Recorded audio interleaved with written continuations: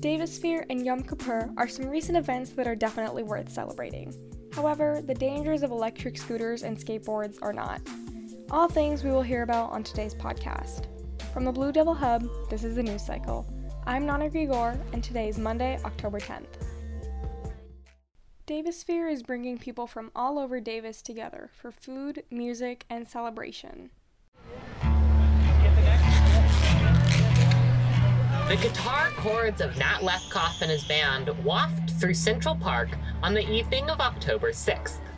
It seems everyone in Davis is out, from families with toddlers to elderly retirees enjoying the sunset and the live music. There's rows of vendors selling food and specialty items.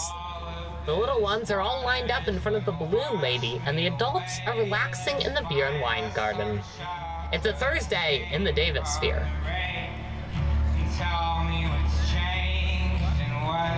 It feels a lot of colors and people, and I think it's nice. It's a good environment. That's Gabriela Herrera. She's one of the many enjoying the community event. She just arrived when I talked to her, but was already beginning to see things she wanted to do. I'm on for the food, and also I'm seeing some nature art here, so let's see. Trace Manuel was impressed with the enormous temporary stage that had been erected next to the Bicycling Hall of Fame. I'm really impressed by this sound situation. I saw pictures, I'm like, wow, they have an entire stage on Thursday nights. I want to get in on that, so I'm here. She was guarding a spot in the shade, but said she was gonna go find some food when she got too hungry to just sit and watch.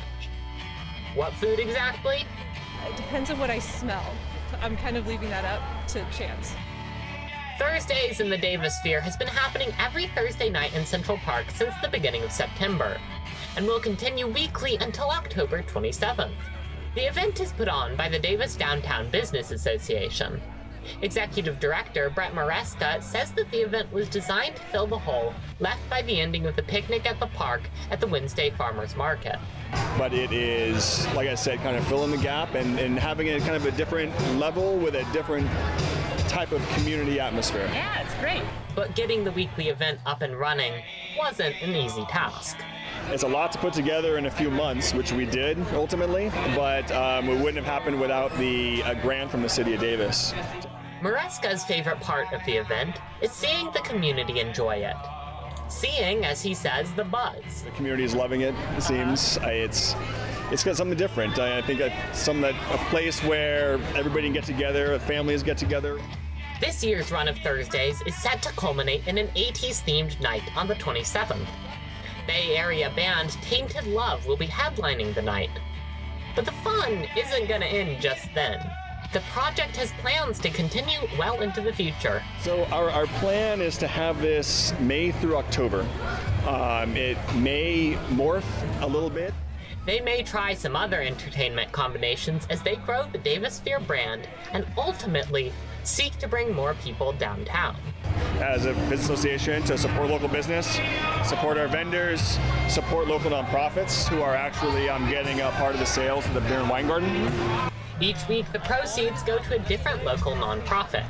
That night, it was the Bicycling Hall of Fame.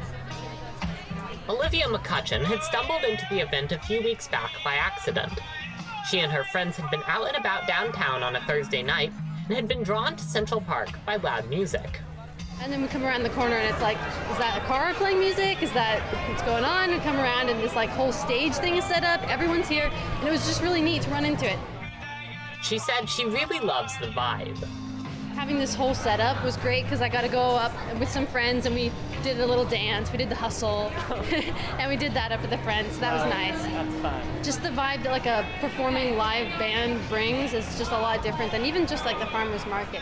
Her mother, Leslie McCutcheon, was accompanying her daughter that night before heading off to a school board meeting. So yeah, it looks really fun. I like all the lights and the people out here. I saw there was a person doing balloons for kids. That looks pretty cute. So it looks like it's something that's appealing to all ages, which is really nice. For the News Cycle, I'm Max Davis-Housefield in the Davisphere.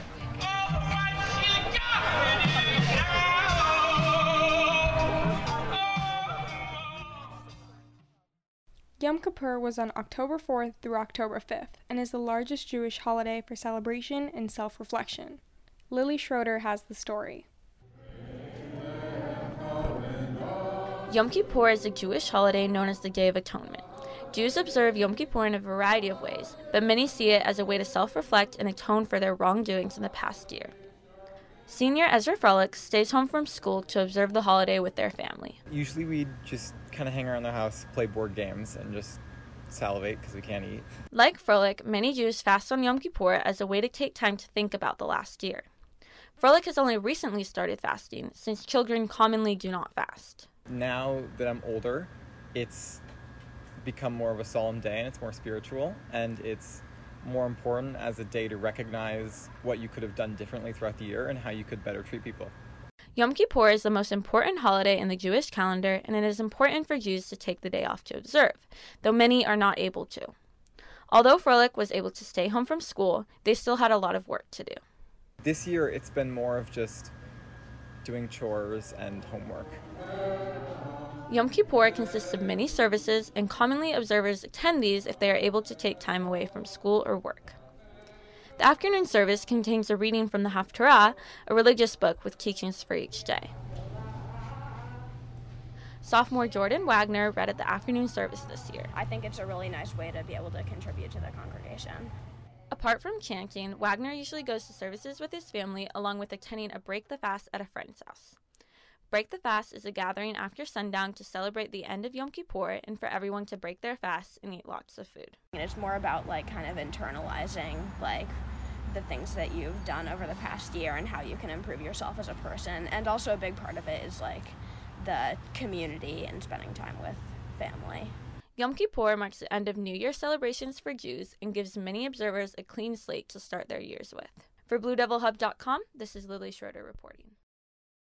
Transportation made easy with electric scooters and skateboards. But is the risk of a broken bone really worth it? Safety is an important concern when it comes to transportation. The use of electronic components over their standard counterparts such as skateboards, scooters, and bikes have gained in popularity.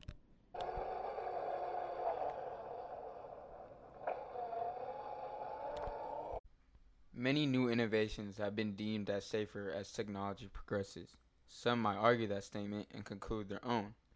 I asked Junior Noah Cater whether he felt like electric scooters or their normal counterparts are more dangerous. More of the electric than the actual, you're using your actual force. When riding an electric scooter, you can change the speed with just a button. Some electric scooters can even go as fast as 30 miles per hour. Severe injuries, even life-threatening, can happen when riding electric scooters. A study from Forbes suggests in Southern California, 80.2% of riders' injuries come from falling, 11% comes from a collision with another object, 8.8% comes from being hit by a moving vehicle.